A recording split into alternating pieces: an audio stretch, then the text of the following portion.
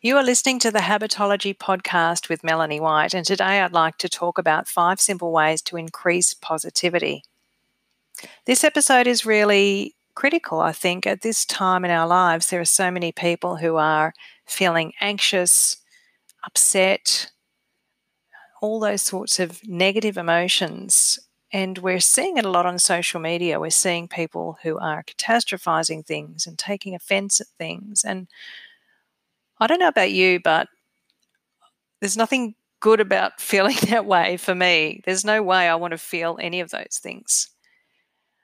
So I'd like to introduce to you the concept of positivity, what it's all about, why it matters, and then to finish with some simple ways for you to build your own positivity. Sound good? Let's dive in. Let's start with a definition. Before we can talk about how to increase positivity, we need to know what it is that we're talking about. After all, the things that will feel positive for me might be different than the things that feel positive for you. So let's get a definition that we can all work with together. The landmark work of PhD Barbara Fredrickson has a fairly broad definition of positivity, but it goes into a bit of depth, and I'd like to use that as the starting point, as the recognised definition, I suppose. Barbara Fredrickson says that positivity comes in many shapes and sizes. It's the cousin of the more hedonistic pleasure. It's based in love, and it's expressed in 10 main forms, which I'll talk about in a moment.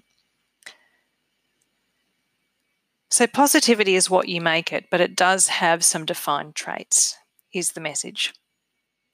It underpins success in any area of life. And what I love about positivity is that it makes the journey to get there easier and sweeter. Imagine for yourself right now if you felt joy about the things that you were doing, that you felt connected with the people that you saw every day, that you felt comfort and nourished, that you had a sense of gratitude, that you are often or more often than not feeling good, that you were enjoying the journey and not in a rush to reach the finish line. What would that be like for you? And how is that different from what you're experiencing right now? I will say, and as many of the positivity researchers and life coaches around will confirm and agree with, negativity exists. We can't get rid of it, and it does have a purpose. In the Taoist sense, we could not know and appreciate positivity unless we also knew its opposite, which is negativity. So sure, life's not meant to be 100% positive, but we do have the capacity to improve and develop more positive habits so that we can enjoy a more enriched experience of life. So with that being said, let's talk about Barbara Fredrickson's 10 forms or aspects of positivity. I'll go through by listing each one and giving a brief overview of what that's about. Firstly, there's joy. That is relishing the bright, light feelings that come up when things are going right for you. There's gratitude, which is the acknowledgement of all that you have. There's serenity, a sense of peace that everything is as it should be. There's interest, a sense of feeling engaged, fascinated, and compelled to explore. There's hope, a sense of optimism and belief that things can change. There's pride, a sense of accomplishment of what you have said or done. There's amusement, the freedom of laughter and sharing and connection with others. There's a real lightness to amusement, which I love. There's inspiration, the ability to transcend the ordinary and rivet attention. This is one of my personal favourites. I love feeling inspired. To me, this links with creativity and the possibilities. And they're endless in my mind. Sometimes I have too much inspiration. The next one is awe, noticing goodness on a grand scale, and love, the glue that binds it all together. Love raises your levels of oxytocin, which is a feel-good hormone, and progesterone. And both of those create biological responses that are linked with lifelong bonds and trust and intimacy. It's interesting that I saw an article a while ago on the types of social media posts that were most shared, and those that inspired gratitude or love and amusement were the most often shared types of posts. So, if you're in business, it's really great to know about positivity and what people react to and respond to, because it's going to help you to create more engaging content. Now, back to the definition. We've talked about those 10 areas and what positivity is. And I also want to mention something called the positivity ratio, which researchers have come up with to quantify positive and negative emotions and give you a score. And why would you use that?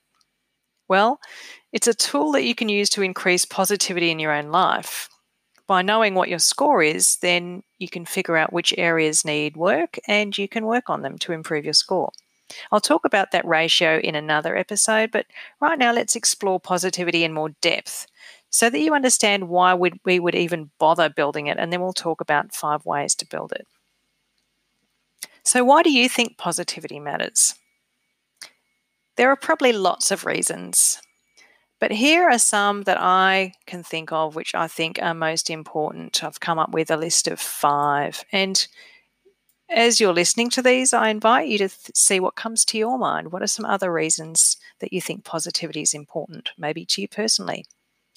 The first one I came up with is that positivity is attractive.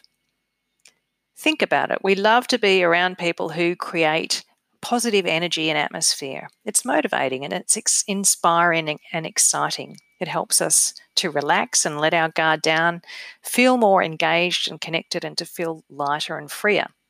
That's my opinion, and that's why I think positivity is attractive for me. I like being around positive things and people. The second one is that positivity in groups or tribes can empower member persistence and action. What I mean is that tribes or groups have a greater capacity to achieve more in a positive way than any individual could on their own in most cases. That's because most people have this desire to belong. And some people don't believe in their ability to achieve things and they lose motivation and hope. But when it comes to either business or personal goals, people lack confidence in themselves and then they lack that motivation and they don't have enough support. They need to gain momentum and achieve, and they tend to then let things fall by the wayside and they tell themselves all sorts of stupid stories like, well, I was meant to fail. I've done this before. I've never achieved. Why would it happen now? And we talk ourselves out of success. That's why I've created a membership and a tribe called the Coaching Success Accelerator on Facebook, because people need this sort of support. A rising tide lifts all ships, I should say. Purposeful and positive tribes can help us to stretch and grow beyond what we thought was possible for ourselves. That's because we're invested in the bigger vision. We're more likely to strive for something that's greater than ourselves than we are to strive for something for ourselves in many cases. So, in a positive and supportive tribe, we may more likely persist with something until we achieve it and support others on their journey. It's very cohesive and collaborative. My third reason, or my third why for positivity mattering and being important, is that positivity kills stress. And without harping on the cajillions of studies out there, stress is clearly one of the modern society's biggest killers and disablers. Yes, of course, lower stress and more positivity can slow down aging. It can reduce the risk of many diseases and health conditions, and it can also get rid of the bad habits that cause those diseases in the first place. Think about it. If you're feeling positive, you're less likely to comfort eat, for example. If you're less stressed, then you're more or less likely to have specific cravings for sugar and carbs and crunchy foods, for example. But more immediately, being positive fosters an open and creative brain state. And that's essential for solving problems, making decisions, building businesses, and persisting toward goals. So getting rid of stress is really critical. I don't know if you can hear the wind outside. It's just suddenly got very windy here. I can hear branches hitting my roof. Luckily, I'm inside. So reason number 4 The fourth reason that positivity is important is because it improves our overall experience of life. Think about how feeling positive impacts your day-to-day life. What happens for you when you feel positive? I've been speaking with some people recently, some of my clients, and I've found out some really interesting things. Someone recently noticed a dozen shifts or more in their behavior and experience of life in just a week as a result of being more positive. They were able to quickly create a positive upward spiral. The first shift that person mentioned was that they had more collaborative and compassionate relationships. They were able to better connect with their partner and family, have greater forgiveness, be more open, have less judgment, and set better boundaries. And they felt better equipped to uphold their personal boundaries and make better decisions for themselves, which in turn fostered for them a sense of self-confidence. As a result of those things, they had more energy and headspace to be proactive with their own health and well-being habits. That's pretty powerful. As a result of all of those things, they felt more able to take action with some of the tasks in their business that they perceived as being difficult and which they might have otherwise struggled with on a less resilient day. And that leads me to the fifth reason why positivity is important. Positivity builds resilience and an upward spiral via the broaden and build concept. And that's basically what I've just described. One positive leads to the next and the next and the next. So in a nutshell, what the broaden and build concept is, and it's a theory developed by Barbara Fredrickson, the more positivity that you experience in your life, the more positivity that you will create and the more resilience you will build. It just keeps going from there. Now, think about how important that is for anybody embarking on any sort of journey of change. Think about how important positivity and resilience will be if you're going on a journey to lose weight, if you're starting up a business, if you're entering a new relationship, if you're starting a new job. Resilience is about your capacity to cope and thrive despite those changes and disruptions to your normal habits and patterns. So I could rant on with many more reasons why positivity is important, but I think those 5 are probably the most important in my point of view. Let's take a step further and say, what could positivity do for your business? If you're a business owner, maybe this is relevant for you. I think that positivity is vital for any business owner. I know what it's like for myself to be working on my own, having to cope with the good and bad, juggling the many different roles that come up in a business, handling suppliers and staff. There's a lot that can happen to build stress. There's a lot of things that can sap your energy or knock your confidence. And if you have stuff going on in your personal life, it can be a struggle just to get to the office in the morning. Building positivity can counteract all of those things. In your business, if you exude positivity and make it part of your essence of your business, then you're going to attract people who are forward-looking, who wish to change, who want to be part of something that you're building. So it's a great recipe for attracting the right clients.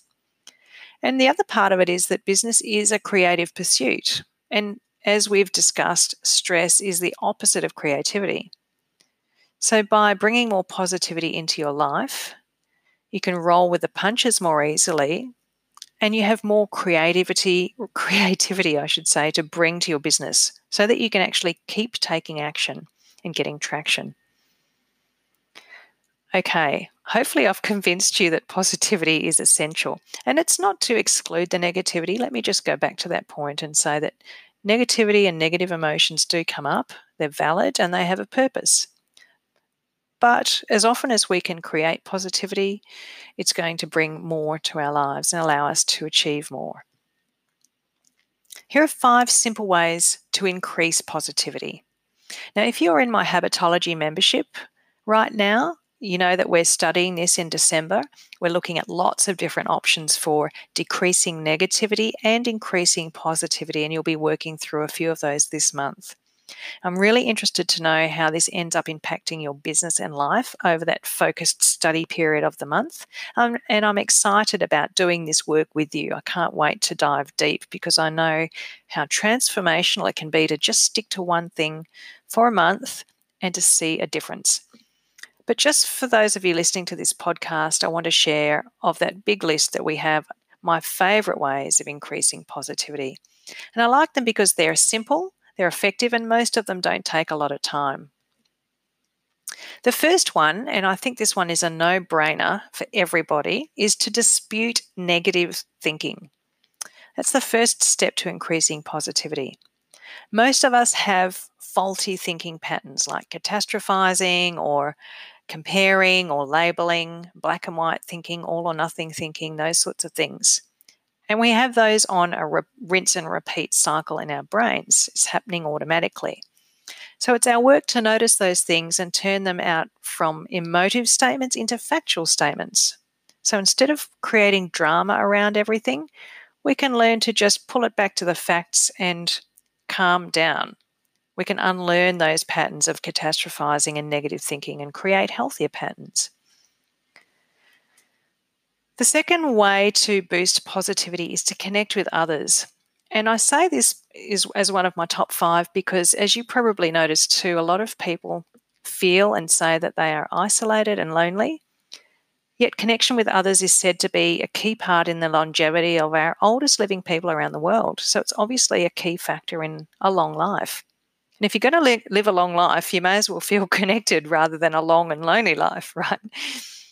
Even if you're struggling, and I have this myself on days I feel very anxious, you can reach out to someone via a text message, a phone conversation, or if you feel up to it, visiting a friend. And any of those things can help you to create a connection, and that will boost your well-being and positivity.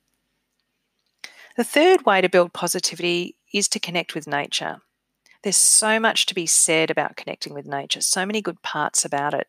We experience awe, gratitude, serenity, inspiration, and love, and it facilitates mindfulness. It's easy to do, simple and powerful, and requires no tools. So, connecting with nature is something that everybody can do. Number 4, assess your media diet.